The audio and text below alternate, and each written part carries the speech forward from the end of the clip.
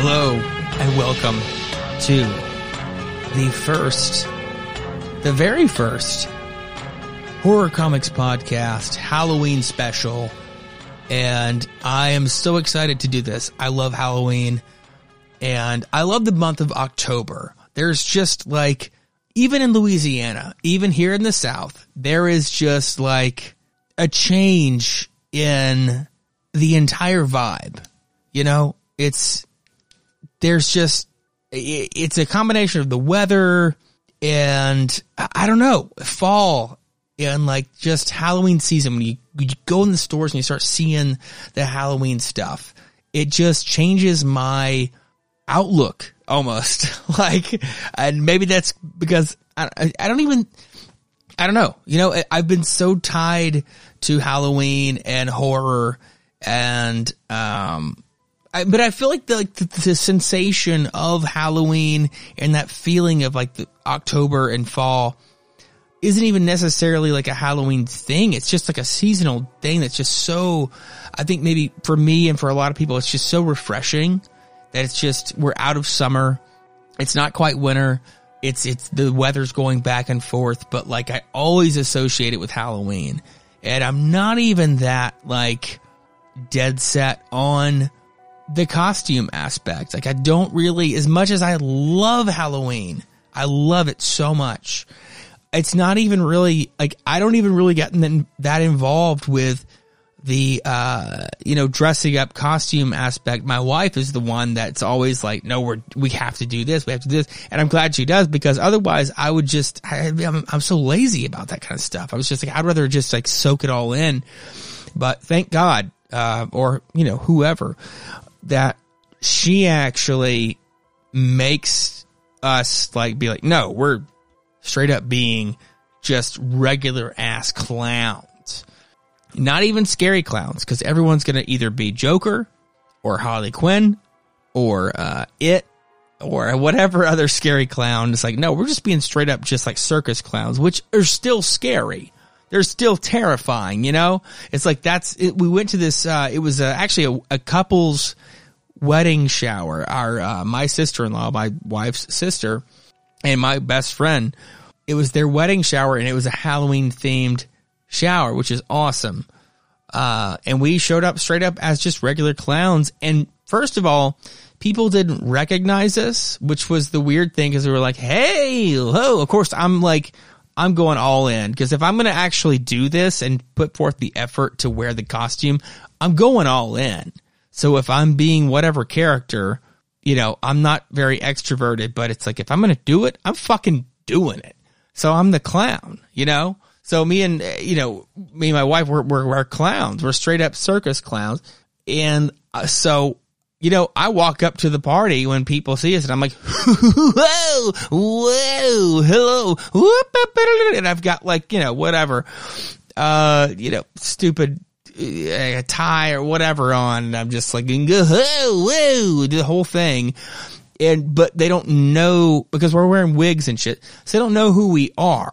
So they're like, okay, who's this? And we show it with some of our friends who, aren't part of like the family that threw the shower. So they're extra confused because they're wearing costumes too. So it's like, we don't know who.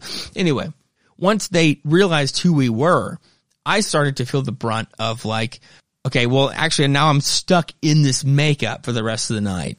And that means you're trying to actually have conversations with people.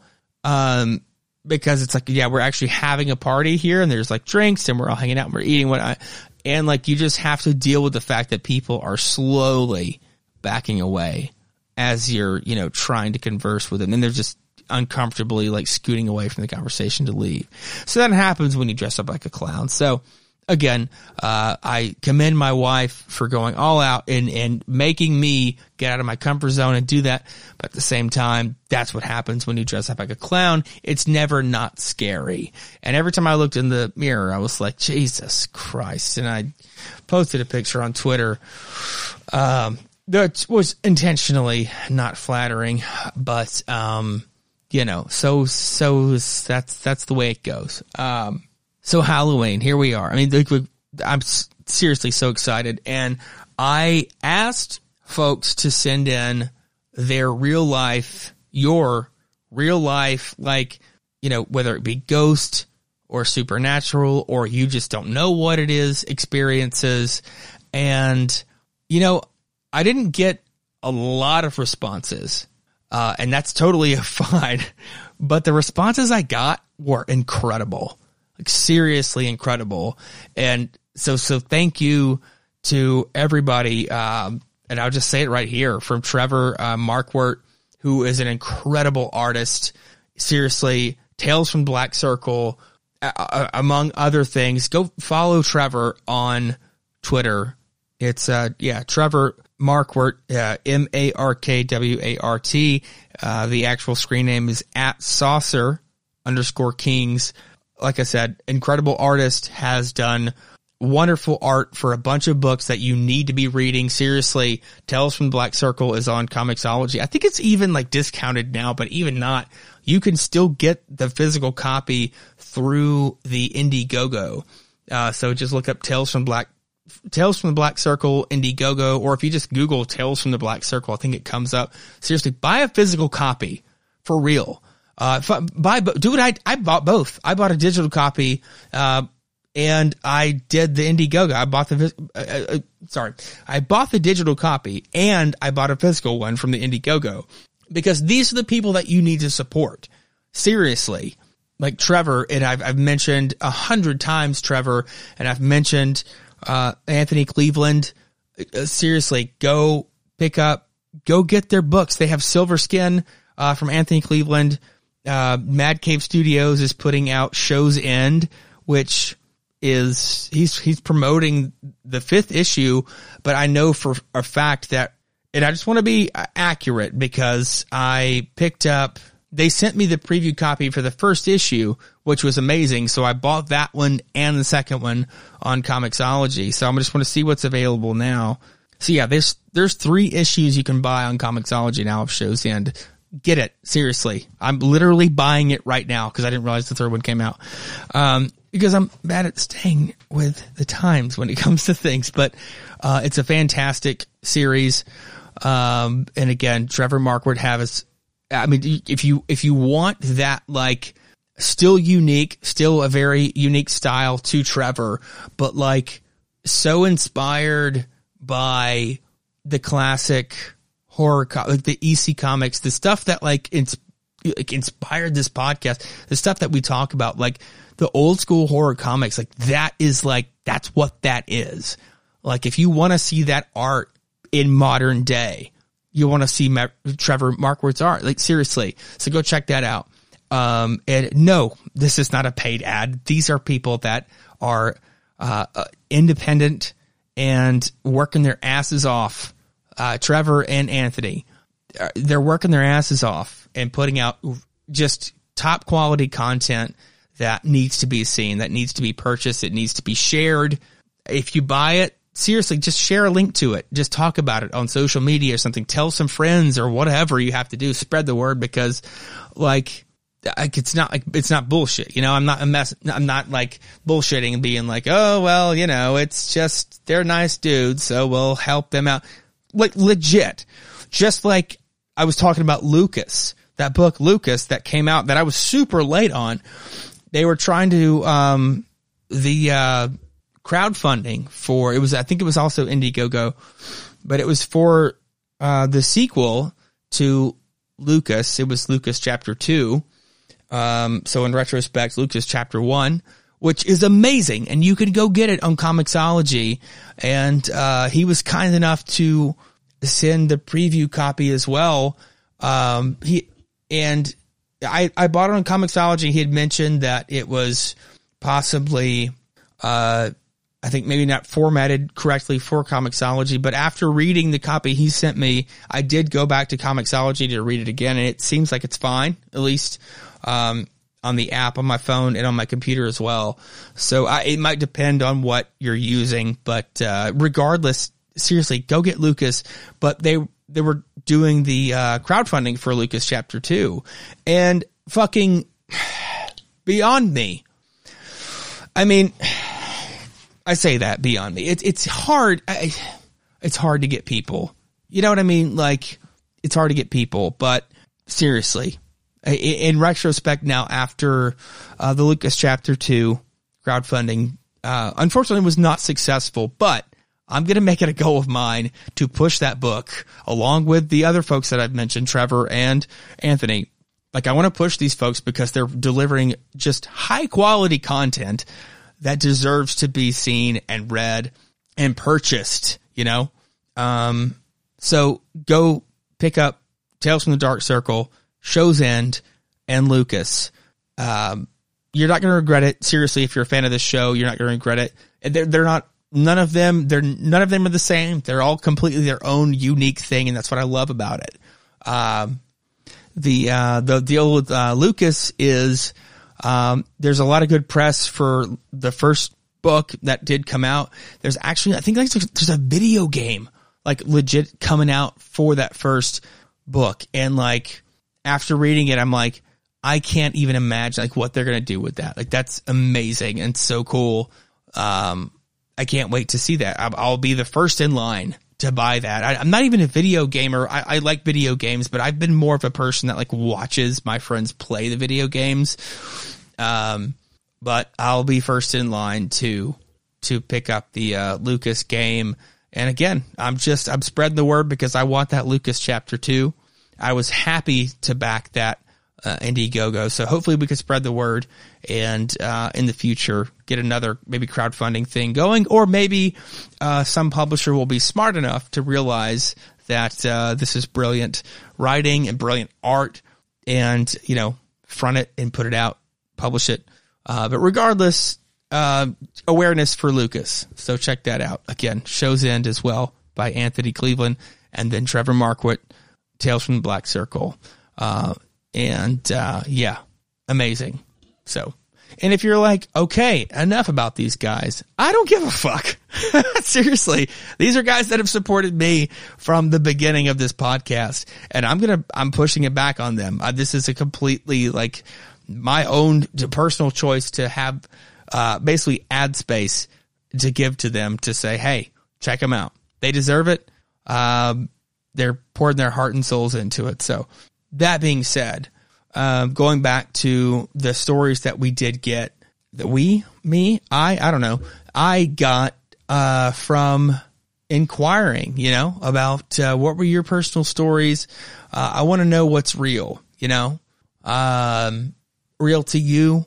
I want to know what experiences you've had. I think for Halloween, that's more appropriate, and that's what excites me. That's what I'm interested in. That's my, you know, legit love of horror. Now I've got, there are a few things in my life that have happened that, some are very like remarkably mind blowing for me at least. And you know, it's like you repeat your story. It means a lot more to you when you've experienced it, than it might sound when you're repeating it. But, I've had a few things happen that were pretty crazy. And then a few things happen that are like, okay, well, you know, obviously this could be explained to be whatever, you know, you can explain it away pretty easily. But, I'm not going to lead off with that. I wanted for listeners to tell me the stories for a change, you know, and God, I got it. You know, I got those stories and it was awesome. Like, it was awesome getting the stories and reading them. And, you know, I put it out there that like you could record the story yourself, you know, you could record the audio and send it to me. And, again, going back to Trevor, he like went above and beyond with like the recording of the story. And he sent me the written story. And then was like, hey, you know, I thought about what you said about, you know, recording the story. And so I kind of went through and recorded it myself. And like, you know, he even suggested like the sort of, the background sort of ambience and stuff. So I'm like, dude, this is fucking awesome because it's like the radio play kind of thing, except it's like a true story. This is your actual story. It's not a comic book. It's a real thing, but we can do it like a radio play, which is even more fucking awesome because it's fucking real, you know? And so, he sent it over, and I think the production turned out awesome. I literally just mixed it together, messed with some levels, and it turned out awesome. So I want to lead off with that because, I think he did a great job telling the story. You know what? I'll save my, commentary for the end. I'll insert it here. Let's listen to Trevor's story, and it is The Little Chair. The Little Chair by Trevor Marquardt. Years ago, I was working in Toronto, having had my screenwriting career put on hold as I waited for a project to go to camera and for me to get a big check. And I had an experience that convinced me completely of the supernatural. I was working as a security guard in downtown Toronto to make my rent, working weekends at night. It was bad enough that there was what could only be described as like a downtown madhouse near the two towers. You know, the two towers tightly side by side. I was responsible for. And I had to occasionally fend off howling lunatics trying to get in the locked doors, but that's another tale. This was a lot more frightening than that. There were two office towers, so close that there was a little space between them, only a strange blocked off zone that oddly went down one level below street level. There was no access to that area, and it was essentially a dead zone. There was nothing in that space, some like 15 feet between buildings, perhaps 30 feet side to side. A large blasting light hit up the space, an industrial bulb dangling from above. As far as the roof goes, none was visible, just a strange black abyss. And there was only one thing in that space, a little chair, a child's chair. I knew it existed through my regular patrols of the building. I had keys to every single door in the two partially joined buildings except to the door to that space. There's a bank and a doctor's offices and everything I had keys for except for that one door. But one night it was open and I looked in and saw that strange little chair sitting in the middle of the odd space. I had nothing else to do but lock and close the door. It wasn't until a month later that it would be open again. It's important to explain the entire building was under video surveillance. Cameras everywhere, all of which could be monitored at the front security council. The whole basement where this door was completely covered. Nobody could get in and out without being seen and captured on digital. Down in that basement were doors to a bank vault, after all. It was very secure. Nobody could get in and out without the security guard, me, knowing it or being able to replay and check. So it was on a night 1 month later that I was doing a patrol and saw something simple and strange, and it haunts me to this day. Around 3 a.m. after a pointless patrol of 20-some stories of two towers, I reached the basement. As I stepped out of the elevator, I was blasted by a rush of air. There was the howling of a wind in the maze of corridors in the basement. I hesitated, was confused, but then moved forward to the source of the gale. Rounding a corner, I came across the corridor where the disturbance was coming from. A door was open, that little door, and a brilliant light was emanating from the portal, the door to that strange small space between the two buildings. I almost turned on my heel and left. The howling wind was so bizarre and unearthly. I didn't want to see what was going on in there. I knew about the strange forgotten abyss, that forbidden zone. Who had opened the door? It was locked in my first patrol. I almost walked away again, but was compelled to see. The wind got stronger as I advanced, blowing my hair back. I called out and demanded, "Who's there?" The only reply was the moaning wind. I reached the door and peered in. The space was lit with a brilliant light. That industrial bulb had increased like 100-fold in intensity. The edge of the space still faded into like shadow depths, and they're unfathomable. I couldn't see what was beyond the shadows. But there in the middle of the space was a little chair. Not on the ground. it was hanging, dangling by a rough rope that was tied around one of the spindles on its back. It was swaying in the wind, as if it was hung for some sin, or a little chair hanging by a rope in the abyss. I stepped back, terrified, and somehow I had the presence of mind to lock the door and wrestle it shut, fighting the strong gale, and I could barely close it. I ran through the corridors and finally reached the elevator and made my way up to the security council. And once I was there, it took a while for my heartbeat to slow down. But when I checked the video playback, I saw that nobody had entered the basement. Only a door that opened all by itself, and the blast of light and the wind that blew out, and then me and my frightening encounter. Sometimes I think that those moments of the things that aren't like the creatures or the shadow people or whatever, you know, that you hear a lot about when it comes to supernatural experiences and stuff. And I'm not discounting any of that by any stretch of the imagination. But I think that sometimes the simpler things, like Trevor said in his story, like something so simple as a little chair floating, like along with the rest of the ambiance and the everything going on around it, like sometimes that's the most mind-boggling, just kind of haunting things that you can experience, or just the little things, you know, when you don't see what's there, but you feel it, or when you see it, like this experience, and it's not a frightening creature or you know what I mean, like a sight. It is literally a chair, but you know, it's something completely opposed to what we understand as far as like laws of physics and the way that things should be. And I love that. I love those kinds of stories. I love all kinds of stories, obviously, but there's something to really, really appreciate about a story like this. So again, thank you, Trevor, for recording that, sending it in. And hey, great job on the I don't want to say performance, because I know it's your real story, but great job recording that, for real. That was awesome.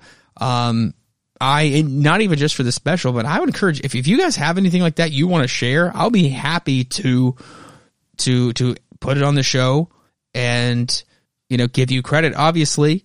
And, you know, we'll link to your Twitter or whatever, because if you want to meet more people that have experiences like you have, or if you just want to share your story and you want to be anonymous, or share your name or whatever, I would love to do that. You can send that to horrorcomicspodcast@gmail.com, or find me at horrorcomicspod on Twitter and send me a direct message with that information. But yeah, Trevor, that's awesome. I mean, I hate to say awesome. That's creepy as hell, but that's a great story, and well told, my friend. Again, it's the simple things like that are like what like that experience like leaves so much, like, you know, I want to know more. I want to like a part of me wanted you to like be like, so I went back and I dug up under the concrete and I found a book, or, you know, whatever, like, but like at the same time, it's kind of like those things are better left not fucked with. And that makes it such a great standalone, you know, it's a story, but also experience, you know. I guess I'll share, as well. And then we'll go to another story. This doesn't really have to do with me directly. It's actually my grandfather, my mom's dad, who was he was an Air Force pilot.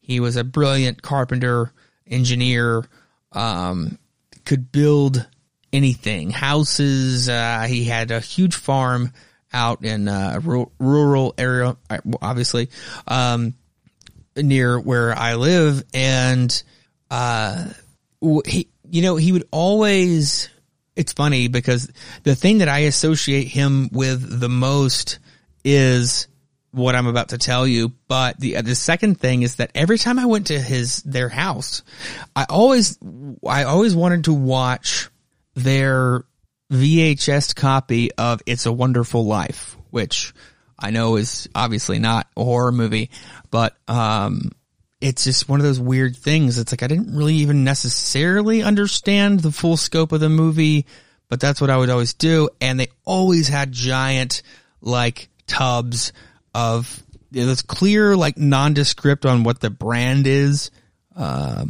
plastic tubs of ice cream. And, you know, obviously I live in the South. I live in North Louisiana. And every time when I was a kid, I would, be like, yeah, obviously I want some ice cream, I'd get it. And my grandpa, who was a short, very, very skinny, man who wore khaki pants and work boots and your typical like farmer's shirt, but with like the tan sort of flannel, I don't know, what do you call that? Plaid? I don't know, flannel design, but the thin like farmer version of that shirt. And he was bald except for the horseshoe, and he had these big thick glasses on. And you wouldn't look at this guy and think like, oh, he's been an Air Force pilot and he's built stuff. And the dude literally fell from like a 5-story building that they were building and like survived and was totally fine minus a couple of broken bones. Fell point blank. I think he landed on his back and that's not even what broke. So it's just crazy. But yeah, so the ice cream thing, he would always be like, that's gonna make you fat. And that's not exactly what he sounded like, but something along those lines. But he would joke around a little, but it would be stuff like that, like little stingers. But like, he would always tell stories, like he was friends with, I cannot remember his name now. He was friends with, oh my God, it's going to drive me nuts. Okay. It's a musician who played guitar for Elvis Presley for a little while. And he's from here, from my town, from Shreveport. And he was friends with him, and he had, at some point had given him this old guitar, and like he was showing it to me, and it was literally out in like a barn, like just sitting in covered in dust next to like a fucking tractor and some 4-wheelers and a bunch of farm equipment. Just dust. Literally the guitar itself had like not a wasp, like a dirt dauber's nest. And actually, no, it did have a wasp nest. It was like one of those hollow body electric guitars. So for anybody that's not familiar, it's like the width / thickness of like an acoustic guitar. But it has the sort of S, or they call them F holes, but it's like a S sort of shaped holes on either side. And the inside of the guitar is actually hollow. There was a wasp's nest built in there. And it was just, it's crazy. Like he didn't see and like, it's going to drive me nuts. We literally have a museum that guy opened here. God, I'm an idiot. James Burton was his name. He's played for all kinds of people. He was friends with Keith Richards. Well, that's not the point. My grandpa knew him. And I say friends, I don't know how good of friends they were, but enough to where whatever. But anyway, I guess I'm just trying to build up what kind of person my grandpa was. He was not like a prankster, and he would tell stories about James Burton, and he would tell stories about, different things like that. And he, again, like the whole like falling from the roof or from the, not the high rise, but the 5 stories or whatever, straight to the ground. And things like that. And he had plenty of stories like that. And the one that I always loved, was when he was in the Air Force and they were doing a routine, and, the terminology I'm sure is all going to be wrong. But so forgive me, but they were doing a routine, like sort of flight formation with him, flying one plane and another pilot flying another. I'm sure there's a technical word for, whatever kind of thing they were going on. But anyway, they were doing their flight, and I say they, I'm just going to say he, because he saw a legitimate, not necessarily like a flying saucer, but this aircraft that he was like, it was round, but not like a saucer. Like, I guess the way he described it would be a little bit more like along the lines of like kind of a tic tac, but that's even putting a, then you just imagine a tic tac. And even it didn't seem like that was necessarily the case, but that's just kind of what I gathered. But it zipped around his plane a couple of times, like quickly, very fast, like, so like it sat in, alongside them. It whipped around him a couple of times and then went along the other side of the other plane in his formation and whipped around that one. And of course they're talking to each other and they're like, what is going on? Like, what the hell is this? And, after it zipped around each one of them, it literally went out in front of them and then just boom, disappeared. And he told this story because I had relayed this story to a good friend of mine who, was, or might still be, but was an aspiring filmmaker, and he wanted to make the short films and whatnot. And I told him the story. I was like, this would be cool to like include in this one story that you told me, because basically the story that my friend had written was very similar to what my grandfather had written. And I was like, dude, that's crazy that this is what you want to write, because this is something that you could actually use and like go talk to my grandpa and get some perspective. And so he went, and my grandfather told him the story the way he always told it. Now, when I was a kid, he would tell this story because I would always want him to tell it, because I'm like, UFOs, and I'm thinking aliens and whatnot and whatever. And he never said that. He never said UFO and he never said aliens. But of course, we're kind of trained to like think that. But like, my mom and everybody always thought it was just a great chuckle, but he was never laughing. He never laughed. He never gave a smirk. And it was just kind of always like, well, that was the story. That's what happened. And we actually videotaped. I'll see if I can find that. We actually videotaped, with his permission, obviously, the interview when we actually went out to his farmhouse, because they were actually going to let us shoot this short film on his land. And my grandpa actually, part of the story involves some people digging a hole. My grandpa actually got like a backhoe or excavator or something and like dug this hole, for us to use. Anyway, really cool. But he was really into it because we were using his story and not in like a joking way. But we videotaped him telling the story to my buddy, and of course my buddy is fascinated. He's like me. It's like maybe more so. He's like all in on this stuff. And it was I hadn't heard him tell that story as an adult, and so when he did, and I can really hear the story and watch his face and his I guess demeanor and expressions and whatnot while telling the story. Like, it wasn't a made up story. It was almost actually even kind of like, well, all right, I guess I'll tell it again. But I don't believe that he had ever told that story, at least not in a long time, and had people be like, wow, like that is amazing. That is an incredible story.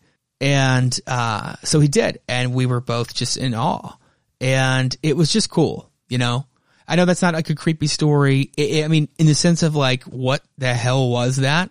And I know that's a big thing that's coming around on, it's more so in the news. It's being more mainstream about sightings and stuff like that, which is awesome. Whatever it is. But, yeah, this was probably 2005, 2006 maybe. Anyway, yeah. So it was cool to get that on video and, really have the story told. In a way when you don't have a bunch of fucking rednecks laughing about it, thinking, oh, you're nuts, Grandpa. I'm gonna go get me some moonshine and shoot some fucking deer. It's just having people that are genuinely interested that isn't a child, so that was cool. And, I believe it. aliens, don't know, whatever. UFO, yeah, it was unidentified. They didn't know what it was, but it was moving with basically out what seemed like any kind of propulsion or like exhaust and sound. And that is what is so, this is unknown. Like, as much as I'm interested in that, I do find that actually pretty creepy. It's a little bit haunting, like what do you do when you see that? Now, he's only ever briefly talked about the other pilot, and that basically the other pilot refused to talk about it. Didn't deny that it happened, but just would not talk about it. And basically that's kind of what he said was that, like, when we landed and I was talking on their, whatever you're going to call the radio, how they communicate. And it was more of like, what's going on, what's happening. But when they landed and stopped, that's basically all he said about the other pilot was just that, like, once we got down there, I was like, what was going on? And he was like, no, basically, like, he was just, I'm not saying anything because I don't want to get blacklisted and I don't want to get taken away and I don't want to be shut, which, probably was smart. And, my grandpa didn't go on some kind of campaign or anything to like out it or whatever. I think he kind of followed suit after that when it came to anything official, obviously, but he would talk to us about it, because yeah, of course, if you see that, you got to tell somebody, whether it's your buddies at the bar or your family or whatever. So anyway, that's one thing. I do want to talk about some more, but I don't want to bog it down with my stories. I do want to go on to more, stories that were submitted. But I do have a couple other things that are a little bit creepier, and the more of less, again, moving away from the aliens, but I figured I'd get that one out of the way because that's more of, again, it was a cool thing for me and like a family thing. And like my grandpa, who has passed away now for several years, and just a neat story directly connected to me. That's not extravagant or over the top, but I will touch on some stories of my own experiences that will be coming up later. And so I'll move on to another story that's been submitted here. And that was by Otto Grunwald. Hopefully I'm saying that correctly. The handle is at Cape World Comics. Writer of The Power of Stardust, a webcomic featuring public domain superheroes from the Golden Age. And there is a website linked there. So go to at Cape World Comics on Twitter. Go follow Otto and follow the link and check out the webcomics. This one is cool because it is in my neck of the woods. This is in Baton Rouge, which is just a few hours south of where I'm from. Back in middle school, I went on a school trip to Baton Rouge and got to spend the night on the USS Kidd, one of 3 Fletcher-class ships converted into memorials. You can sleep overnight inside it, and let me tell you, it's spooky in there. You can hear the metal rock and groan on the waves. There's red light all around. You sleep on the same beds dead soldiers once slept. One guy woke up in the middle of the night saying he heard some kind of explosion, and the Kidd was known to drop depth charges on enemy submarines. A bump in the night or an echo of a battle from long ago? You decide. Now, I have to commend you for spending the night on this USS Kidd, because absolutely not. First of all, any kind of submarine movie or TV show where it's just exclusively like red and green light, I'm out. Done. Claustrophobic to a T. It just times 1,000,000. I can't do it. I don't even like watching those. So the fact that you tried to spend the night on one, that is nuts. If you're talking things that are haunted, I mean, I would imagine warships and things that are still operational from, however long ago. And I don't know how long they keep them in service or if they just continue to update them until they can't be done anymore. I don't know. But regardless, I can imagine if it's an old vessel, especially if they've just preserved it to be a tourist attraction, and it used to be a real thing. That is, I can imagine that would be creepy and probably harbor some negative and a lot of fear. You know what I mean? Like if soldiers on there's probably a lot of fear and anxiety, uncertainty that can manifest itself there in many ways. And again, tapping into that, if you're hearing sounds of war and whatnot, yeah, that totally makes sense. In that realm of thinking, that's crazy. And, thank you, Otto, for submitting that. That's really cool. I didn't know about that, the USS Kidd or anything like that. I'm sure I've seen it going to Baton Rouge, to find myself a witch. But anyway, I'm sure I probably passed it, if it's on the water there, a lot of things like that. But so the USS Kidd, again, Fletcher class destroyer, was the first ship of the United States Navy to be named after Rear Admiral Isaac C. Kidd, who died on the bridge of his flagship USS Arizona during the 1941 Japanese attack on Pearl Harbor. Admiral Kidd was the first U.S. flag officer to die during World War II and the first American admiral to ever be killed in action. That's nuts. National Historic Landmark, she is now a museum ship. Berthed on the Mississippi River in Baton Rouge, Louisiana, and is the only surviving U.S. destroyer still in her World War II configuration.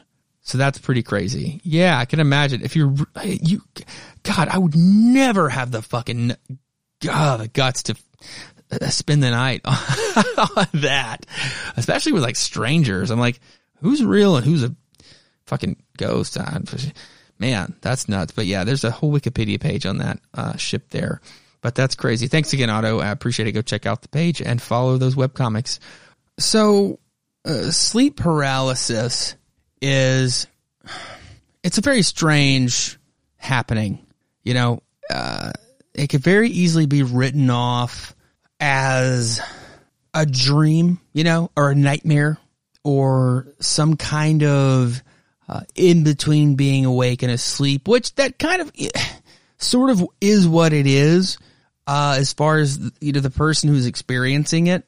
But it's still a weird deal. There's a weird thing. And I know I'm not going into detail, obviously, yet, but that's what I want to talk about next. As far as my experience, with anything dark or creepy, scary, whatever, supernatural, maybe, I don't know. But so sleep paralysis, if you go to Wikipedia, and I'm sure they're more prestigious, you know what, just for the fucking hell of it, I'll just look up sleep paralysis and see what else comes up. My gosh, people's questions. How long does sleep paralysis last? What causes sleep paralysis? Okay, so far, logical questions. Can you die from sleep paralysis? Why is sleep paralysis so scary? I feel like if you experienced it, you know why. What is the name of the demon that sits on your chest? Spoilers. How does sleep paralysis feel? What is sexomnia? Omnia? Whatever. I don't know. When should you see a doctor for sleep paralysis? What is sleep paralysis demon? What is sleep paralysis demon? Say we all. You know what? For posterity. Okay, I'll pull up WebMD's page. Actually, they have a couple. Holy shit. Oh my God, their website is fucking awful.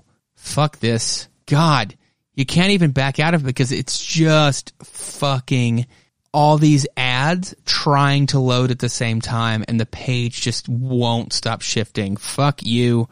Awful, awful. Bleeding Cool does that. If you've ever been to that website, that's what happens. You can't even read their fucking articles. So it's like, what's the point? Because the whole page just doesn't stop shifting. It's like, what's the point of this? All right, I found a read-only version.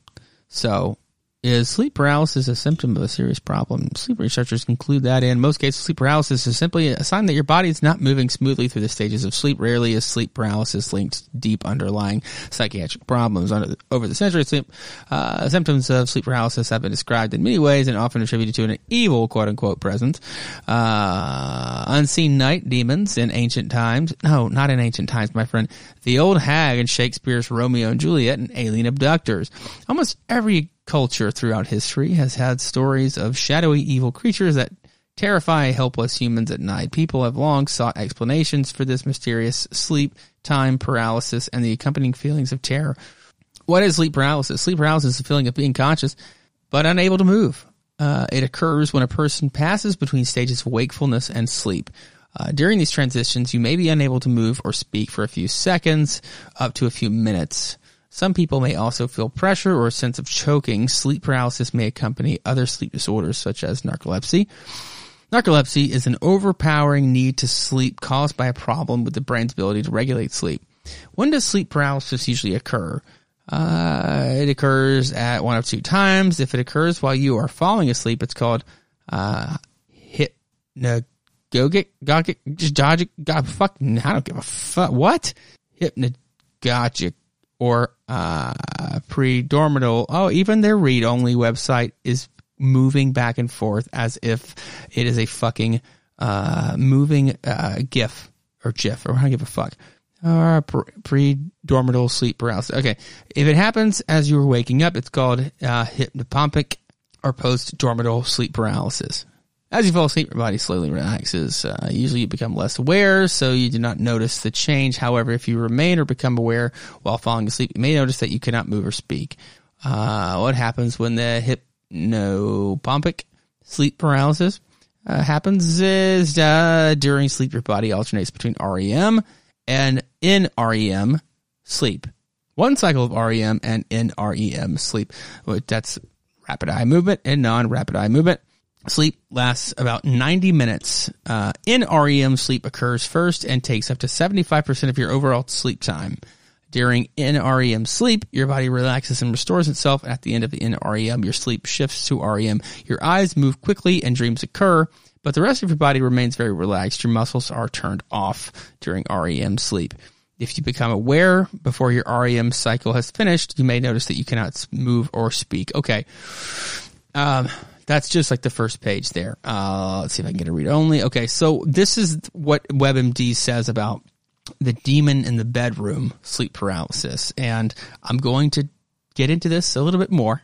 But I'm going to read this first because I want to know, like, kind of coming from this mindset of someone who's basically trying to explain why it's not a demon or why it's not a weird thing or not a, malevolent, supernatural thing. Well, first of all, it does the thing that I don't like. It literally starts with, the woman was in her late 50s. What woman? That's the beginning of the article. I don't know who the woman is. Who is she? She's just the woman. Every night she would fall asleep and then, can we maybe get some context?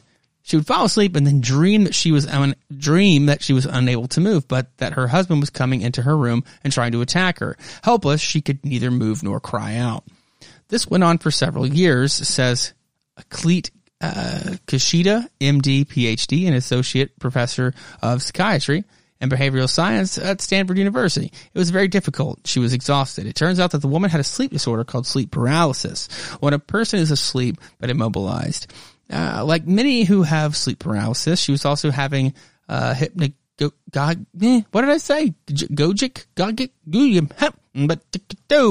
hallucinations that she was being attacked. It's not a serious condition, Kushida says, but it can be very disturbing. Sleep paralysis causes.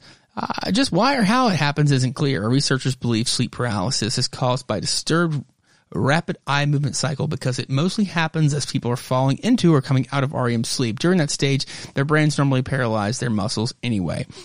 So they don't act out their dreams, but during sleep paralysis, the sleeper is awake or half awake and so is aware she cannot move. So studies show between 25% and 50% of Americans have had sleep paralysis at least once. Many people who have had it also have narcolepsy, in which they fall asleep uncontrollably. Sleep experts believe sleep paralysis might be partly genetic. Other causes include stress and disrupted sleep schedules, think jet lag or pulling an all-nighter. Several studies have also found links between social anxiety and panic disorder and sleep paralysis. That's interesting. That's what I'm talking about. That demon in the bedroom is going to lead me down the right trail, because I definitely have social anxiety, depending on the situation, but most large groups of people takes a lot of alcohol to level me out. That sounds terrible. I say a lot of alcohol, not a lot, but clearly An episode of sleep paralysis can be scary, which has led to some unorthodox theories. Research shows that people in countries as diverse as China, East Africa, Mexico, Newfoundland, and the United States have long believed that paralysis is caused by demons, witches, or other supernatural creatures sitting on their chests and sometimes trying to have sex with them. Often experience is accompanied by noises like loud buzzing, sensations of being dragged out of bed or flying, difficulty breathing. In fact, some researchers believe sleep paralysis is what's really going on with the stories of alien abductions. So, what can you do about sleep paralysis? Sleep paralysis is frightening, but sleep specialist Kushida MD PhD says people can take steps at home to stop the episode. Skip the nap. Nappers seem more prone to sleep paralysis than non-nappers, Kushida says, unless the nappers always sleep at the same time of each day. Get as much sleep as possible. There seems to be some evidence that people who are sleep deprived enter REM very quickly, which means they're still awake as their body gets paralyzed. Don't sleep on your back. I'm going to put a pin in that right there. Sleep experts sleeping on their back have found a correlation between sleeping in a supine position and being vulnerable to sleep paralysis. Anything else? You got anything to add to that? Because that is 1.5 sentences. Seek care because sleep paralysis might be linked to other sleep disorders, yada, yada, yada, yada, yada, anxiety, consult mental health, do. Okay, here's the thing. All that being said, maybe having read that beforehand and then telling this story will shed some light on what's going on. So when I was a kid, just to say this, I feel like I've told this story among other ghost stories on this podcast, but I could not find the episodes in which I told those stories. So what I think happened was, I think I did record myself telling these stories, but when I went back to listen, and this is kind of like something that came back to me afterwards, like I knew it was on the show, but I don't think it was. I think I recorded these stories with the intention of putting them in episodes, and then I was like, actually, not happy with the way I told those, or like one would be like on some drunken night, and I'm like, I feel like I sound like a drunk guy. You know what I mean? Like, I just don't want to, whatever. So I delete, or I saved it on a hard drive or something and didn't put it out there. Because like now it's like I'd rather have this sort of precursor information, sort of the way the medical community maybe looks at it. Again, I don't know what WebMD is really all about or anything like that, but Wikipedia kind of says the same thing, you know, and they're not exactly super reliable because you can just go in and edit it. It'll stay there for however long. But I first experienced sleep paralysis, which at the time, that's kind of another key. At the time, I was a kid, and I had not heard of this. I had not seen any movies, TV shows. We didn't have the internet until, way a few years after. And we were behind in our house. We didn't have the internet, which for us was dial up until after people were having much faster forms of internet, which is not like we were, a decade behind, but we were several years, whatever.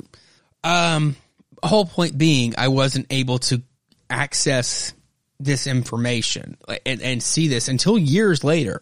But I was maybe 10, 11 years old, and me and a couple of my friends, we were into like Pokemon, and we had like the trading cards, but it was more like just to like have the cards. Like I didn't know how to play whatever game is there. I have still to this day, no idea how that works.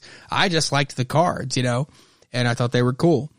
And I watched the cartoon. I was a fan of that, whatever. And the reason I'm using that is because my first experience with sleep paralysis is so vivid in my mind because I woke up in my bed and my bedroom door was open into like the hallway that sort of connected our living room, dining room, kitchen to the bedrooms and whatnot. And the light from the kitchen was shining down the hallway. And I did not sleep with my door open. I just didn't do that. I didn't like that. I always had to have the door closed. And so I woke up and I'm like, why is the door open? And why is the kitchen light on? And it was more of like, why can't I move? Laying on my back, again, just to reference that. And I'm, looking at the hallway, but I am hearing this kind of like this growling sound. And, dude, it's crazy. Now I'm thinking of something weird. That's crazy. I'm hearing this growling sound like, and I start seeing this shadow running back and forth up and down the hallway. The shadows on the wall of the hallway, which has like a bathroom door in it. So it's going across and it's just running back and forth, left to right, up and down the hallway. And I'm hearing this growling and I'm like, what is that? We don't have a cat. I think we might have had a dog at the time, but my family was not one that was particular to animals, even though I am. My dad, I blamed it on allergies, and maybe that was legit. I probably so, but we just didn't. Up until a certain point, we didn't have dogs until we just, for some reason, did. But we definitely didn't have inside animals, and definitely not animals that moved like this. I think the first dog we got that I remember was an old dog. It was my uncle's dog. It was a Cocker Spaniel that could barely even walk. But they were either going to have to put it down or get rid of it, and I was like, nope. We took her in. And she lived for many years after that. So, hey, there you go. Adopt, folks. Anyway, sorry. Point is, we didn't have an inside animal. And, of course, I knew that, which is why that was terrifying to me, that there's something moving very quickly back and forth down the hallway, and it's growling. And I can't see anything but a shadow. And then as the shadow kind of moves from sort of the right-hand side of the hallway to the left and starts to shoot back, the shadow stops right in front of my door. And again, I'm seeing it over the edge of my bed, so it's not like I'm seeing a full-sized body shadow. This is like a short thing running back and forth that I'm kind of just seeing the top of. And the shadow stops right in front of my bedroom door, which is, of course, open, and it jumps up on the end of my bed. And again, I can't move, and I can't make words happen, and I feel the weight of this thing jump on my bed, okay? And it hops, and this sounds so dumb, but the best way I can describe this is as like, I preface this with Pokemon because it was kind of like a Pikachu-looking creature. Not like exactly, but it was like this kind of roundish thing, but it had red eyes, and it was like very shadowed though. There wasn't color or anything, and it had like a weird tail.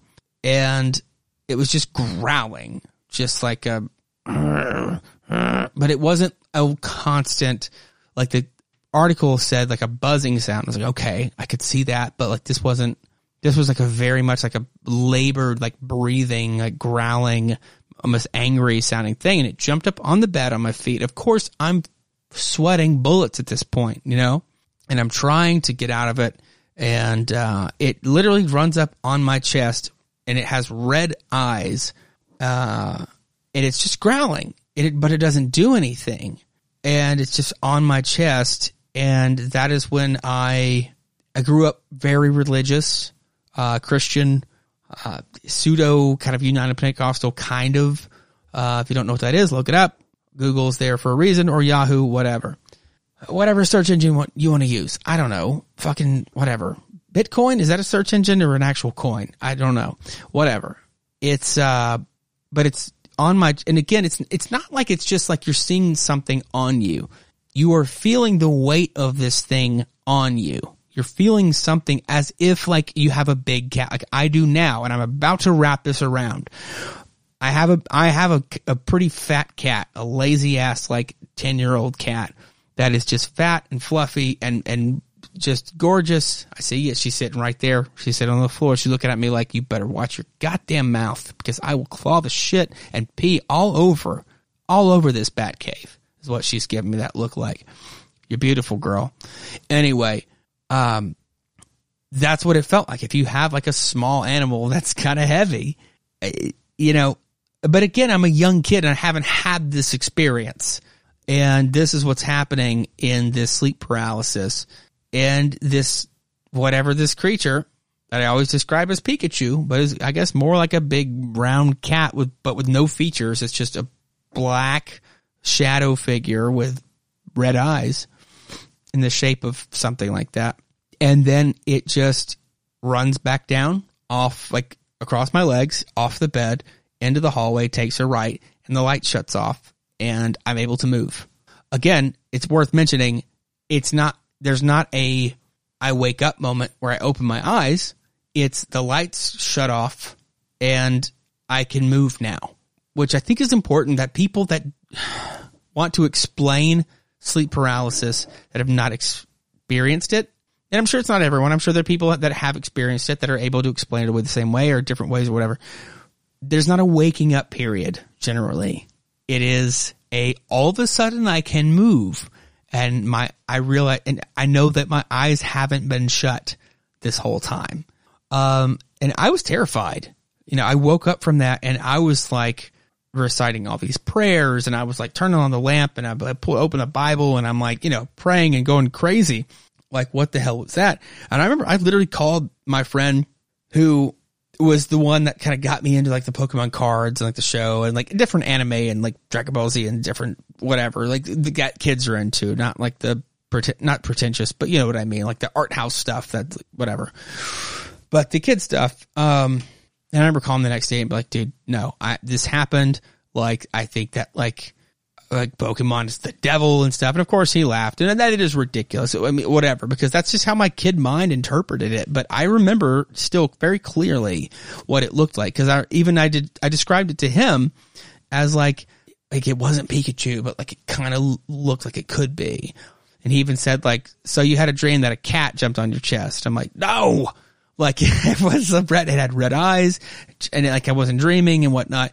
And so I did, of course, like end up being like, okay, finally, like, because that haunted me for a while. And I had just kind of, I guess, from that, accepted in my head that like, okay, well, it had to be a dream. Like, I'm not being possessed or whatever. And then we moved into, all these years later, we moved into this house that we live in now. And it maybe something will come back to me, but I don't think I had any experiences with sleep paralysis. Well, fuck no, God, now that I'm thinking about it, it wasn't as intense as that, but I know there was actually one other time in that same house that I grew up in, but I was in a different room as my bedroom. And again, this was like one of those things that could be a dream because it wasn't such an intense experience. It was like, I remember waking up and it was like early in the morning to where it's like, is it dark out? Okay, it's getting kind of light sort of, but it's still dark out, but enough to where you can see around the room with the light from the window. And I remember thinking that like, I remember seeing my mom standing in, again, the open doorway, standing there, but like in real time realizing, wait, that's like my mom from before I was born, because my mom used to have like super like short hair and like the 70s short hair with like whatever. But like she was wearing like this, like, we have old like Christmas videos, which is why I'm like, this could very well be a dream, because we have old Christmas videos where she was wearing like a brown, or like a robe rather, like wrapped around her, like whatever, covered, like however you wear robes. I don't know. I've never really worn a robe before, but like, and like standing in the doorway. And like, I remember thinking like, that's my mom from forever. What's going on? And like it kind of dissipating. And I don't remember waking up from it, but it wasn't like a terrifying thing, but I also couldn't move.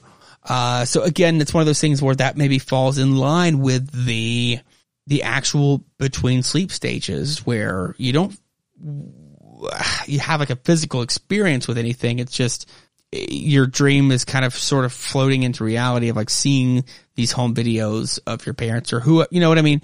So, that's the only other thing I can think of right now. And if something else comes into mind, but I really don't think I had any other experiences until we moved into this house, because sleep paralysis came up a few years ago, And I had not heard about it until I saw that somewhere online. And I was like, wait, what, sleep paralysis? Let me look into that. Of course, it's that. And it's like talking about something sitting on your chest and like whatnot. And so we move into this house, and my wife and I bought the house, and her sister was actually at the time lived for like a year, lived in the upstairs area, because it's basically like just an apartment upstairs. And so she lived there, and she had some weird stuff happen with like some photographs that were like not twisting, but like the frames kept being like either dropped in their face or like turned around or whatever. And it was always the same like couple of pictures, which I believe were of the same person. Actually, you know what? I think it was actually of a dog, which is weird. But anyway, I started having sleep paralysis again once we moved into this house, which when we bought this house, when we were like looking at this house, we walked in, it was just like warm and fuzzy feelings. We were like, yes, like this house was built in like 1903 or not 1903, 1930. And it's got all this square footage. It's been added on to and whatnot. It's like, it's a little bit one of those things where it's like, there's work to be done, but we're going to make it our own, you know? And we've been doing that, and we love this house. But like some weird stuff definitely started happening, and I started to have sleep paralysis again. And it wasn't the thing where like the little creature like runs around and jumps on my chest. It was sleep paralysis to where, you know, I'm seeing things in the corners of the room at night. It's dark, and I'm seeing, you know, a figure of like what looks like a person in the corner of the room, or like there was one time where it felt like it was like laying on the ground beside my, like on the ground beside me, but on the floor, obviously not on the bed, but like, yeah, on the floor, and like kind of moving around. And, yeah, so like, but felt very, very like malevolent. Like it did not feel like, it's one of those things when you have sleep paralysis, you kind of like come into it or wake up to it. It's not like you're like, oh, well, I just can't move and it's fine. No, you wake up scared, and then you realize that you can't move. And then you start looking around the room because you're like, what the fuck is going on? And that's when you start seeing, you know, if you have sleep paralysis, when you see things, that's when you start seeing things around.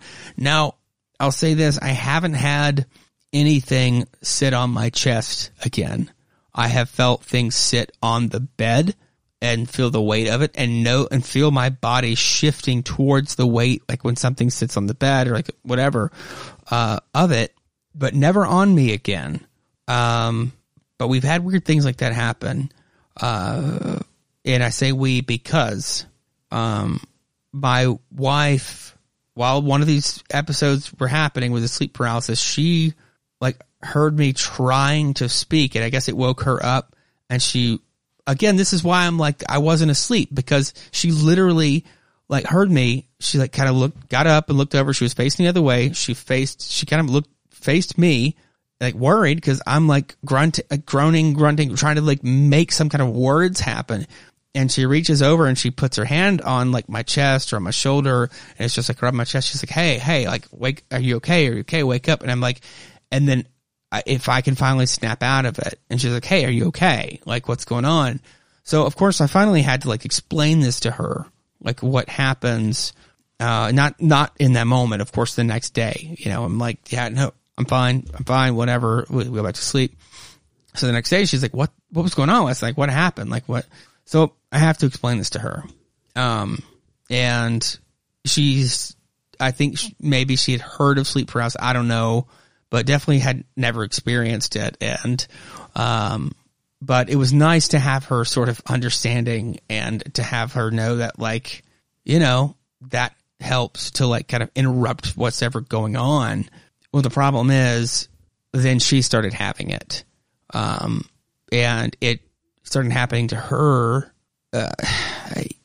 not very often, but when it would happen, it would be very like aggressive, you know, like she would have it happen where she was waking up, unable to move, and she was hearing like breathing, which sure you could say like, okay, well, you know, it could have been me breathing in my sleep behind her, but she was like feeling breath on her, but she wasn't necessarily seeing anything. And one of the craziest things that happened for us and kind of led to like us kind of making a stand, and which sounds cheesy, I know, but like when you're experiencing these things, what are you what the fuck do you do? You know, do you just say, oh, this is all bullshit, I know I'm experiencing, but it's not real? No, you have to do something. And a big part of that was like she had a experience with sleep paralysis. Again, she didn't have any of this until I had explained it to her, which I'm sure there's some kind of observation to be made about that in general, being like, well, it didn't happen until she knew about it. Okay, so it's like a psychological, you know, I don't know. That's the thing, is that started this whole, I don't fucking know. But she woke up one night and couldn't move. She's laying on her back. She sleeps on her stomach all the time. That's how she sleeps. On her stomach or on her right side. But these sleep paralysis nights, she's on her back. And she woke up and she couldn't move. She couldn't see anything. But she could feel like fingers running down, like aggressively pushing down, on her face, like running down her face, then down her neck, then down her breasts and her stomach and down her legs, like clawing at her, but not like with sharp claws. It was just like fingers, like running down, and she was hearing like breathing, and she's trying to make sound and whatnot. So that it was the opposite effect. I woke up from her like trying to get out of that, and I'm like, you know, I'm like trying to like shake her. I would grab her shoulder and I'm like, hey, like, you know, wake up. So she woke up and she told me. So of course, I don't think we even slept the rest of that night, but that's kind of when we were like, it wasn't the kind of thing where it's like, and she had claw marks down her body. It wasn't that. It was, her whole body was red, like her face and her like neck and her chest were red. But more so in the way that you get when you're flustered or very hot or very nervous or something like that. So it wasn't over the top with like, you know, there's again, no claw marks or anything, but that's where we were like, okay, like there's something happening here that you know, that's just because again, it wasn't like I had to wake her up. You shake him out of it. And, yeah. So there was another, situation that wasn't sleep paralysis related, so I'll save it, but it involves my son, who is not 3 yet, almost, but, and I don't know, something going on in his room. I don't know. I might have told that one on here. I think I did tell that one on here, but I might mention it again, but that wasn't sleep paralysis related. And it was more of, yeah, I don't know. But, yeah, so that's again, sleep paralysis. I had an awesome, other than my wife, I have not had a one-on-one, Jordan from DC Comics Squadcast. We talked about sleep paralysis before. We had a Halloween special last year, and he had experienced the, you know, kind of waking up and not being able to move, but the other aspects of it that, you know, like this terrifying things about it outside of not being able to move, he had not experienced that. So we did get to talk about that, but I have not, other than my wife, talked to anyone who's experienced the fear and all that stuff until I talked to one of my friends, who I actually hadn't seen in a long time. He had moved away. He moved off to Los Angeles several years ago, and he came back in town for the holidays last year. Ended up hanging out at the house for a long time. It just ended up being me and him. And I wish I would have recorded this conversation, but I don't even know how we got on sleep paralysis.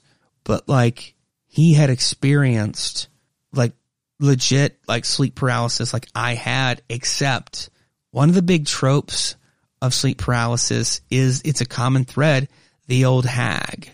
Like it's an old late, you picture an old witch or something like that from Tales from the Crypt or whatever. You see comics, your classic witch, like that's one, and that's one I haven't seen. Again, I've had the figures in the corner that I'm like, if they're watching me. I've had things like crawling around, have not experienced, fingers crossed, knock on wood, this old hag. That's a very common thread. And he didn't realize that this was an ongoing thing either. It kind of just like, I think I had mentioned it, and it was a jaw-dropping moment of him like, you've had this too. And he had the old hag.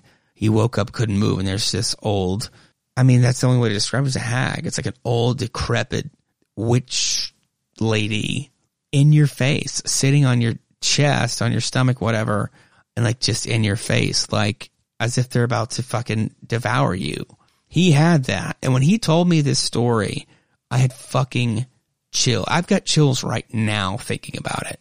I just had chills because this was the first connection that I had had with someone who, and this is as scary as my experiences were, and my wife as well, and awful. Like, his story was, for some reason, just more terrifying. And it might have just been in the moment because it's like making this connection with this old friend. And it's like, wait a minute, like he's having this realization. And I'm like, oh my God, you experienced the thing that's like the common thread that I actually haven't experienced. And he had come home at some time prior. This wasn't like on this visit or anything like that, but semi recently, I guess before that, he had visited his mom and stayed at her house, and this happened.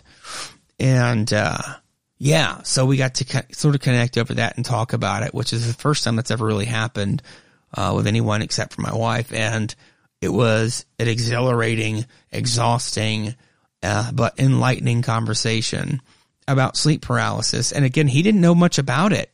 He had just experienced this thing.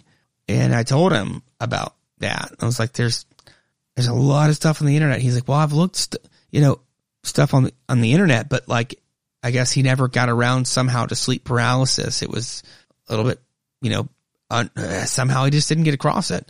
But, it's a crazy thing, and it's something that I've experienced on a lot of occasions. Probably more that I'll remember, later down the road, and maybe I'll bring them up too, or if I remember them as I piece this episode together, I'll inject them. But yeah, that's probably the craziest experience that I have when it comes to something that feels evil or is horrific and like out of my control, if you've got stories of sleep paralysis, I would love to hear yours. Again, you can send them in, you can write them in, or you can record yourself talking about them, and send them my way. Cause again, I'd love to have them. I'd love to put them on the show if you want. If not, I don't have to do that. Just let me know. But, just say it's okay to put on the show, or leave it anonymous and don't give me your name. Or whatever. Just let me know how you want it to be done. And, I'd love to, connect with more people on that because, like I said, I experienced this a few times before I ever even heard of it. And once I did, it was just like this mind-blowing thing. And then, you meet an old friend after years of not seeing them who's experienced this, and now you know more about it than they do because they haven't really dug into it. They just experienced this terrifying thing and didn't know how to sort of cope with it. They kind of Googled it and didn't really come across what they were looking for until you talked about it. So, it's wild, let me know what your thoughts on it are. Let me know if you've had these experiences. Obviously I'm more interested in people who have experienced it, but at the same time, it's interesting to hear the perspective of someone who hasn't, in other ways. So, feel free to get in touch, but, I'm sorry I rambled for so long, but I feel like that was a story that, I think listeners of this show might appreciate and be able to connect with, and maybe connect with me on and share what you've experienced, and if I can connect with somebody that maybe hasn't been as familiar with this topic, as I've made myself, then, that'd be great to share sort of that knowledge and talk about ways to kind of fight through it, because I think there are, and I don't think that WebMD webpage really had the right answers, because I'm not a napper. All right, before we move on to the next story, we'll get to the part of the show where they pay the bills, as they say. Now, Nightmare Threads, new sponsor, they were kind enough to reach out and offer us, see if we wanted to be a part. We keep saying we as if like there's more than one person on this podcast. To see if I wanted to be an affiliate, which means I get a little bit of kickback from the sales that are any purchases made by clicking on the link that is currently in my show notes. If you go down there to the bottom, you'll see it, nightmarethreads.com, and then there's some weird symbols and then horror comics. But regardless, you're not going to remember it if I say it, because it's again, there's weird coding. Anyway, working on getting a coupon code so you can get a discount, but I wanted to go ahead and start promoting it because when I went and checked out the website, I immediately bought this awesome Halloween 2 shirt.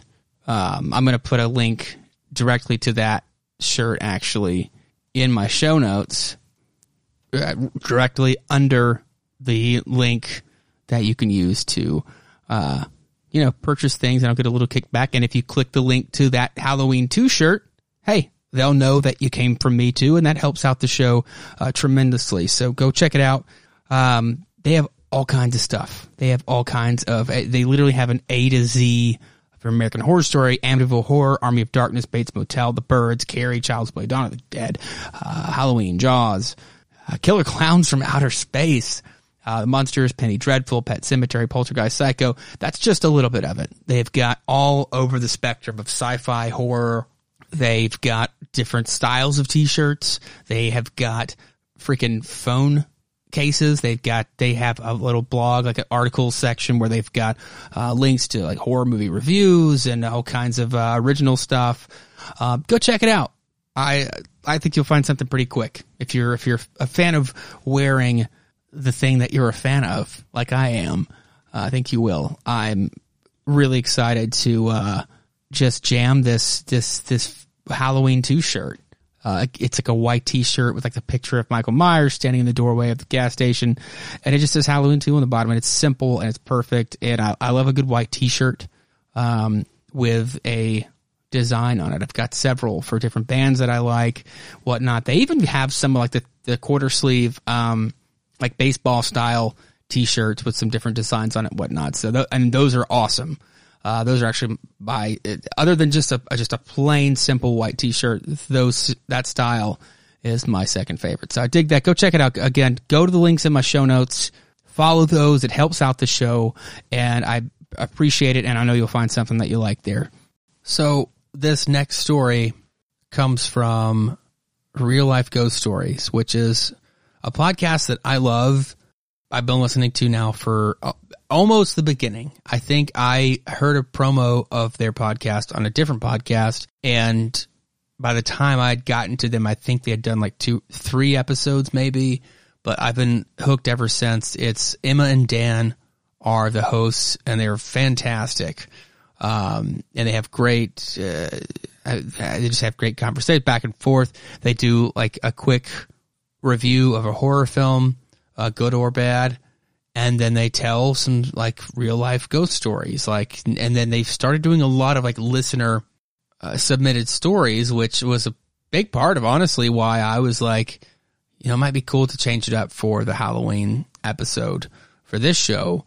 But I actually reached out to them to see if they had anything that they wanted to share, and very cool. They did send this story, and I'll say this, I don't know who sent this story, so it's either Emma or Dan.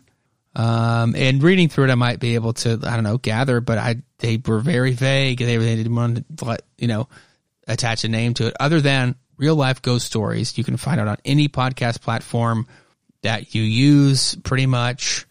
So I highly suggest going to listen to them if you like listening to ghost stories. And even if you don't, they'll probably make you like listening to them, because again, the episodes aren't super long. They're like just right. I love long episodes of things. Like I listen to a podcast that runs about 5 hours every week, but it's a different subject. But like for just a solid length for podcast, they usually hit that mark and cover again a movie and then have some fun banter and tell some awesome stories. So go check them out. Love it. They're fantastic. Follow them. Give them some love with the reviews on iTunes and whatnot. But here is the story that they submitted. I had less than a normal job. I'm not going to do the accents, by the way. They have wonderful accents. I'm not even going to try to act like I know what the accents are from. They say on the show, because down here in the South, we'd be like, oh my God, are you kind of some kind of British folks or what is going on here? Where are you from? Talking like that. So that being said, I'm just not even going to try. I'm just going to read it in the most, straight-laced voice that I can. I had less than a normal job when I was in college, that's for sure. I worked in a care home for adults with intellectual disabilities. The words care home conjure images of sensory gardens, plush cushions, and framed pictures of scenic mountains, but this, unfortunately, was not the case. While I was there, the residents were given the best of care and have all since moved out of the wing of the building I worked in to lovely houses. The building was first opened as Maryborough Lunatic Asylum in 1832. In these times, little was known about mental health and how to treat it. Patients at this time were ill-treated by mostly well-meaning carers. It was once said to me that you could feel the sadness seeping from the walls in the building, and this was definitely true. It just looked ominous. It's funny, though, what you get used to, and I got incredibly used to the daily routine in the building that the residents called home. There were many stories about hauntings in the building. Footsteps were said to be heard at nighttime in the empty upper floors. Furniture was said to move around at night, and there was one point in the recent past, a priest drafted in to bless the building. It seemed like the perfect place for ghosts galore, but I never had an experience apart from sudden feelings of dread or fear in certain parts of the building. Until my fourth year working there. It was a bank holiday weekend and it was bitterly cold. I was having a cigarette on my break and was leaning against a wall outside with the 3-story red brick building looming over me. It was for all the world like an outdoor corridor, and as I smoked, I looked up. My eyes locked with a woman who was standing in the middle 3rd floor window. It must have been for a maximum of 2 seconds, but I can remember feeling my stomach flip. She drifted, I kid you not, drifted away from the window, and I carried on smoking, trying to digest what I had seen. There was a girl with me who suddenly, frantically, began looking for her keys to get back into the building in a panic. She had seen her too. My first and initial reaction was not to scream to the masses, "I've seen a ghost," but rather I decided to get security and check the building to make sure no one was inside. There was no one inside. The building was code locked, empty, and very much alarmed on account of the bank holiday. It was only on hearing this information that my brain fully registered that the woman I had seen was wearing a white shift dress, and her eyes were more like black shadows than formed features. About a year later, I was telling a nurse about what I had seen, and he informed me that he regularly, whilst working nights, would see a woman with black hair and a white dress out of the corner of his eye walking through the ward. He had managed to convince himself that it was merely a combination of tiredness and bad lighting. Difficult to know. Wow. So thank you to Real Life Ghost Stories. Thank you for sending that in. That is, again, it's so terrifying because it's like you're so close but so removed from the incident. You know what I mean? Like, it's like you see this thing from afar, but it's a thing where you have to go get security to go get involved. It's not like it's happening right in front of you and like there's a ghost like flipping your table upside down. Like, it's something, going back to Trevor's story too, like with the little chair, like it's not like something is necessarily fucking with you, you know? It's like you are stumbling upon this other thing going on. And I think that goes back to the little chair. That can be attributed to the USS Kidd story as well from Otto. And to this story, it's like whatever is going on in this closed off ward, it's like you're getting a glimpse of it, of something else that's I guess constantly going, still moving behind the scenes that we just don't see. Something left behind, something holding on to whatever was. I don't know. It's like, what is it? Is it energy? Is it spirit? That's what's so interesting and scary and spine chilling, is that it's just like you don't know, but like you're outside smoking a cigarette and you look up and you see somebody on, in a window of a ward that's not currently occupied. Like, that's terrifying. Yeah, man. I don't know. That's the thing, is I don't feel like outside of the sleep paralysis thing, I don't know that I have that kind of ghost story of like legit seeing a ghost. Like, that's why this is so cool to hear. And again, thank you so much to Emma and Dan for submitting that story. That's really cool. Sorry, and I hate to say cool at your dread, but like, it's such an interesting story, It's like, and then you have, of course, then the other tales of the other like takes of like, well, yeah, I see something like this kind of running around, pretty often. And so it's like, oh, so this is part of this building, it's part of the history of this building that I just haven't been aware of until now. So yeah, that's wild to me. That whole idea of a ghost and whatnot. I've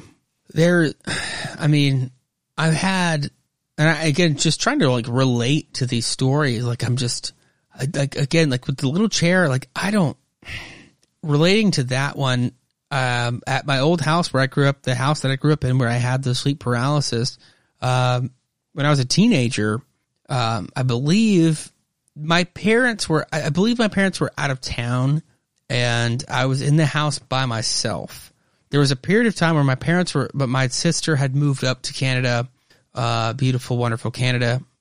For anyone who might be listening from there, I'm fucking in love with Canada. Haven't been now in a long time, unfortunately, but God, the times I went, I wanted to stay, and so did my sister, but family. So there was a period of time where they were going up there to visit her for, a week or two at a time or whatever.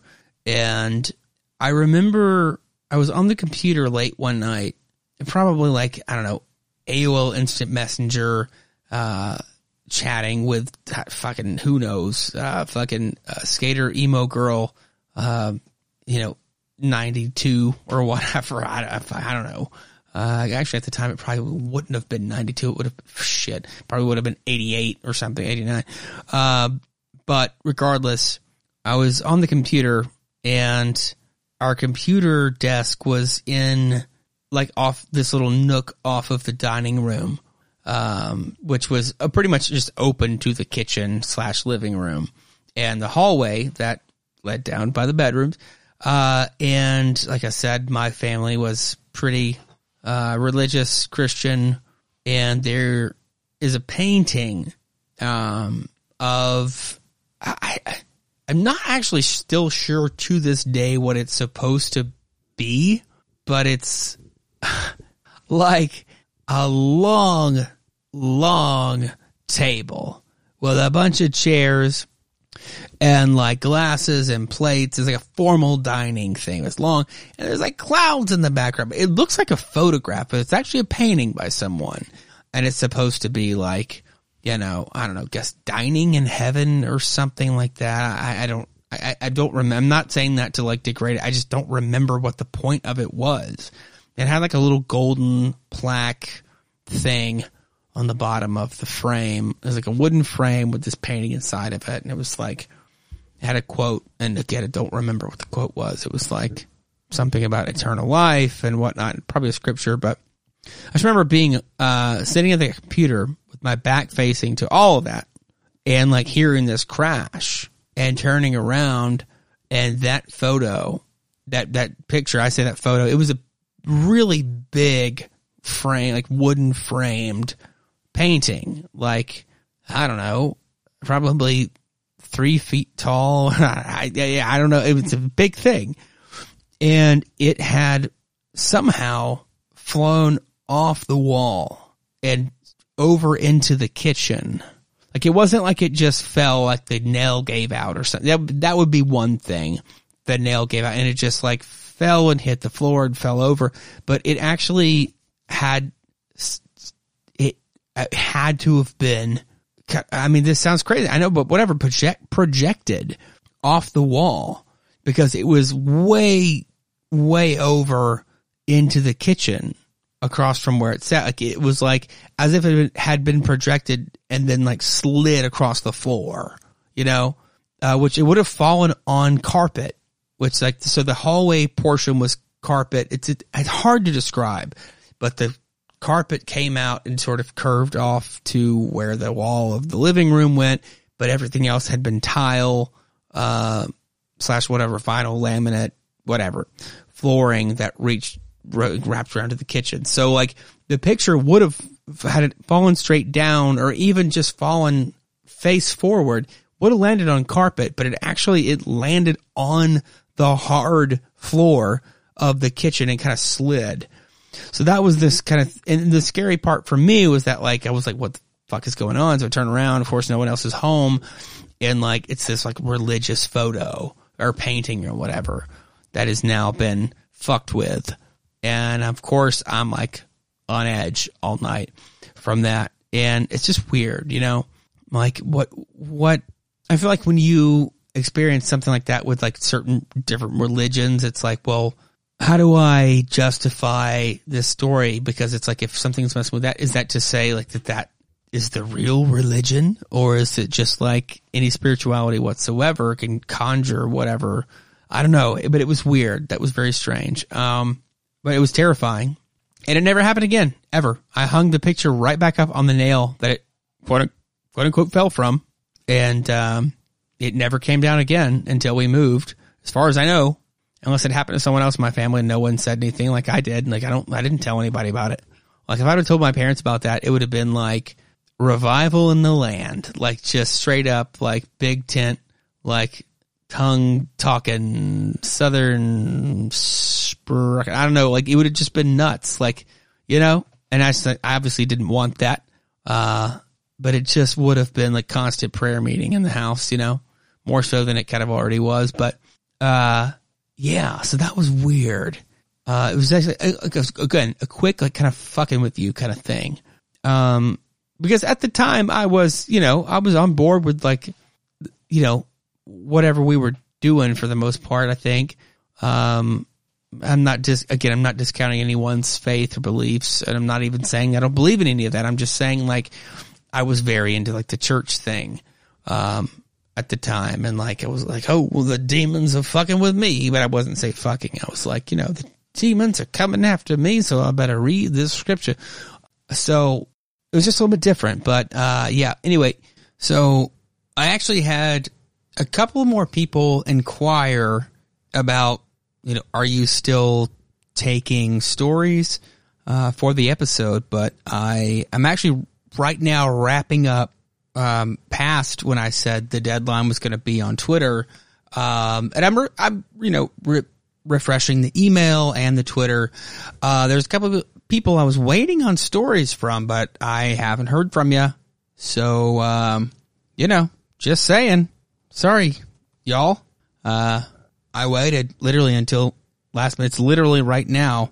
Like, I could do a countdown here shortly to midnight, to Halloween. In fact, I might fucking do that. I might do it. But yeah, I didn't get those stories. So, yeah. I was digging through my voice memos earlier for, actually an old song that I was messing around with, and I found this story that I'm going to play next, but I'm going to do a countdown now. 5, 4, 3, 2, 1.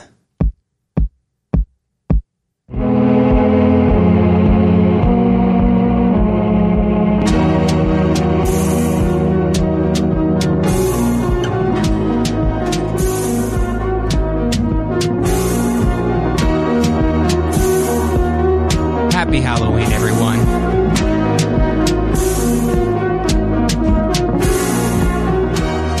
Happiest of Sam Haines. All the Haines.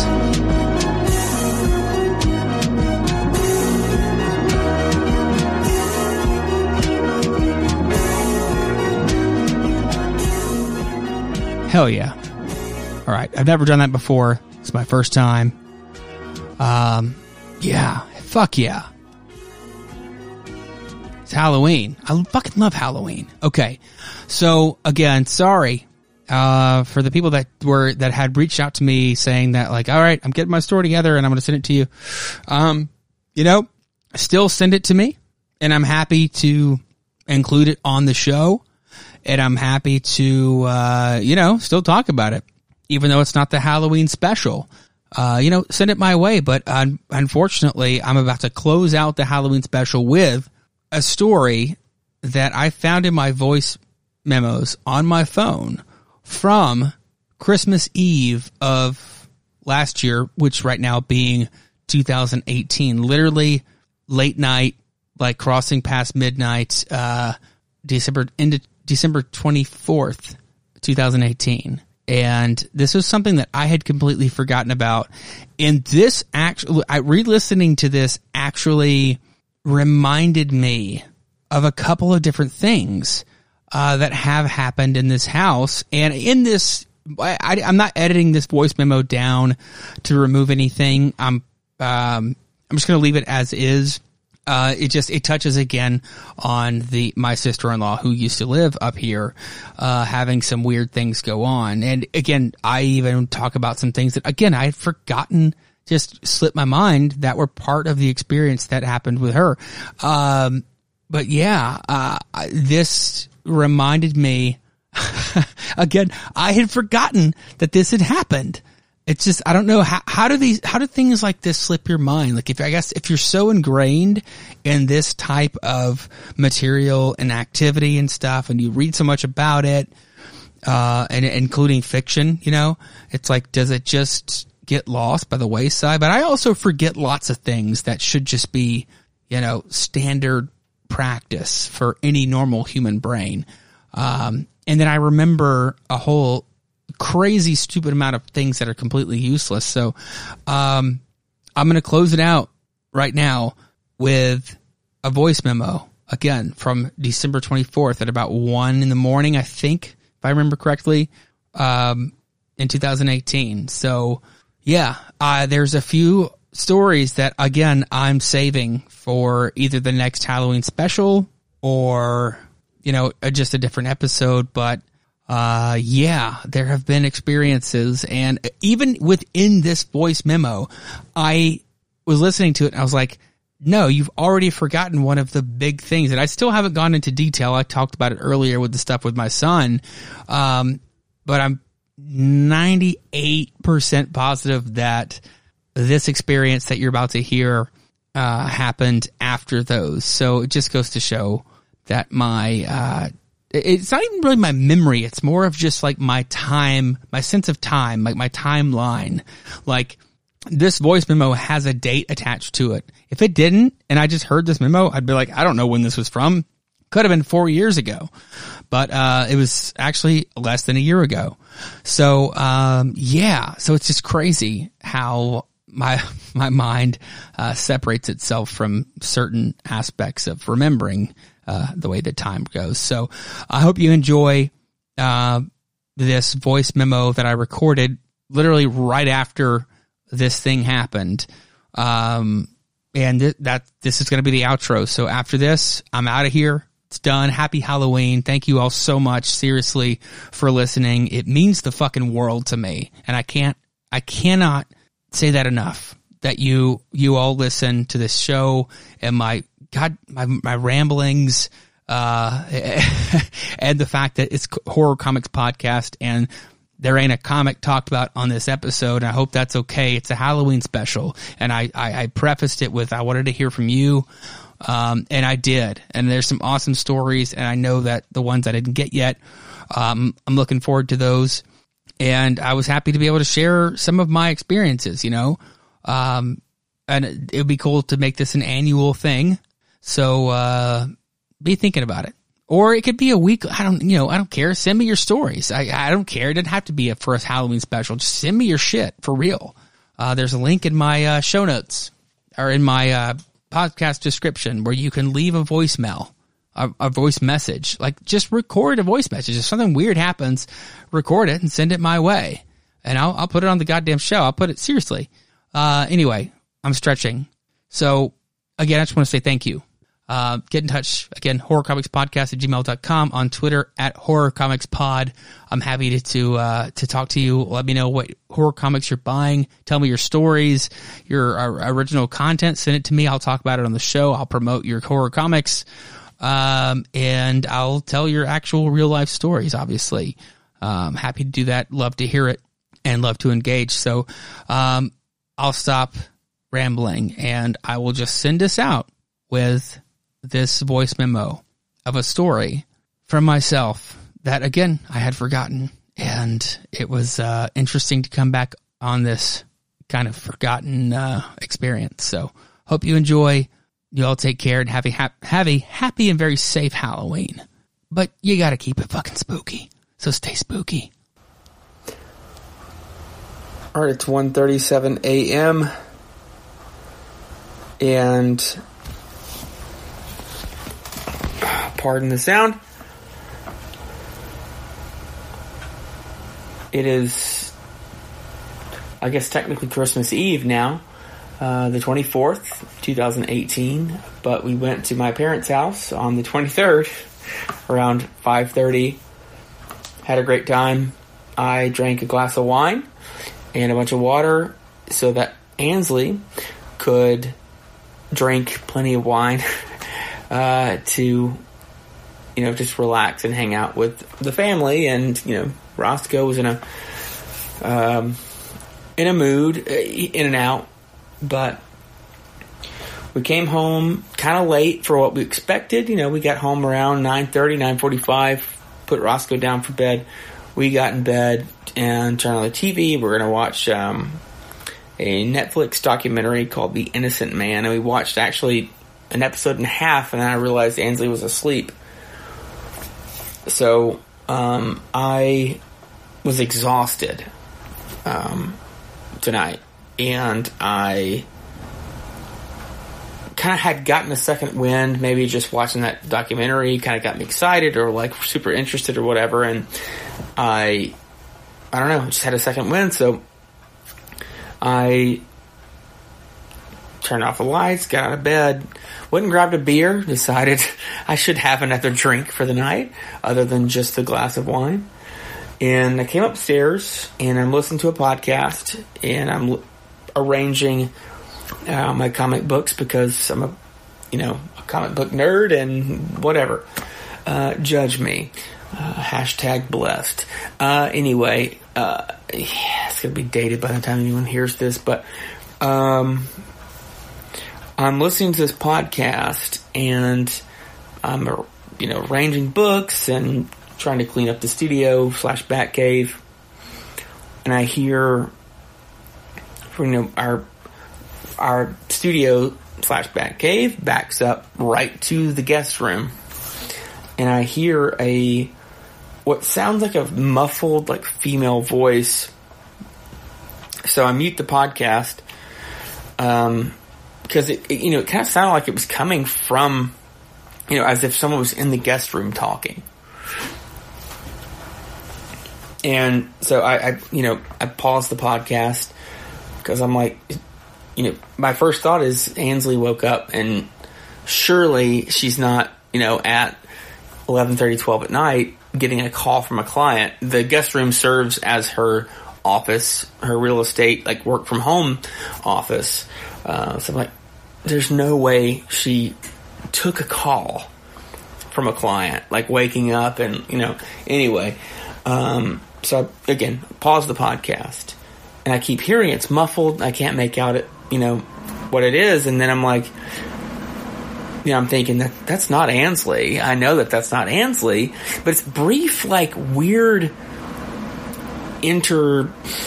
what's the right word? It's not interjected. It's like brief, like, it's going to be horrible impersonation, but it's like,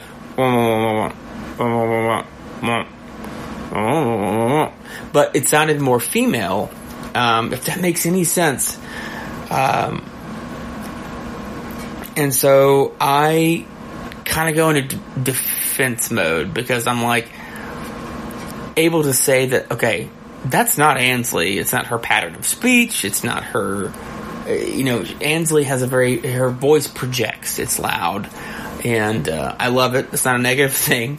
I'm just saying her voice projects. And so I keep a knife upstairs in my drawer in the desks that I podcast on for opening boxes, or if I need to cut the plastic off of a graphic novel or something, whatever. I'm just kind of in defense mode, so I grab that and I slowly open the studio door, which I've got weird like weather plastic taping to keep the air in for the winter. If I'm heating the room, the air won't flow out, because it's super old house and the doors don't quite match up. It's not like they seal off. So, and then in the summer, it keeps the cold air in. So I open that and it kind of like creaks, and I'm trying to go slowly, but I'm hearing the talking as I'm opening the door. And when the door gets the loudest, the talking stops. The way the doors line up is as you walk out of the studio, the Bat Cave, my nerd fucking room, whatever, the door to the guest room is right there. Like, you're at it. Like, it's to your right walking out of the door. So like basically your ear is to the door when you walk out. And I don't hear, the talking stopped again, and I don't hear a female muffled voice. I hear a male sounding muffled voice. And I don't know, I'm not a violent person, I'm not a confrontational person, but any stretch of the imagination, I avoid it at all costs.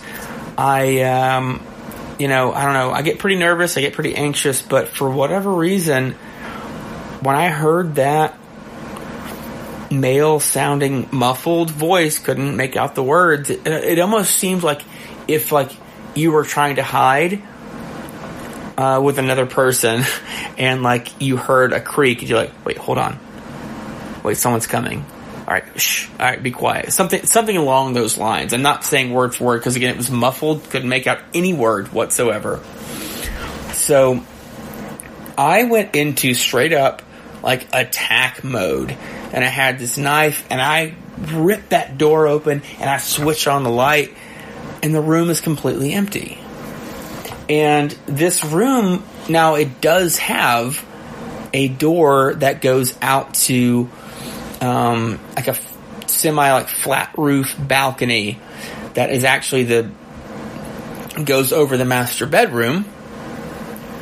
And there's no rails, it's not covered. And so the reason I'm saying that is because the first thing I thought was I went to the door to see if the door was unlocked, because we've had friends go out there. They go out there to smoke cigarettes or smoke weed or whatever, or just to hang out, because it actually is kind of a cool little spot, albeit kind of dangerous for people who are inebriated because there's no rails. But so I go check the door, see if it's unlocked. It's not. It's locked, and it's one of those doors. It's again an old house, so you really have to shut it to get it to lock into place. Otherwise, you can just kind of pull the door and it'll open. Well, that's what I did. Pull the door, it doesn't open, it's locked, it's shut properly. And when I turned around from checking the door, I just got chills like the hair on my arms and my neck stood up. Sorry, I'm going to drink some water to dry my throat, or wet my throat rather. So it, like I said, the hair on my arms and my neck just like stood up, and I stood there still, and it was like I felt like I had walked into, even though I was in the room, I ran to the door to check it. When I turned around from the door that leads to outside, I felt like I was in a room with like several people. Like just, there was like an energy that just felt like, I don't know how else to explain it. That just, that there were several people in the room. And, I don't know, it was just very strange, and I was just very on alert, and it was just kind of hitting me, and I'm like trying to like decipher, like, do I say anything? Do I run out of the room? Can I run out of the room? Can I move? Like, I don't know what's going on here. Do I speak? You know, do I believe in ghosts? Do I believe in entities? I don't know. I don't know what the deal is here. And I kind of just, I finally just settled on saying, hey, I don't know the history of this house. We moved in because we kind of had to. We didn't have much of a choice. And this was the house that we looked at and we loved. And we wanted to make something of it, and we could afford it. I believe that my next words were, like, I don't want to disrespect the history of this house, and I would hope that you would respect us. And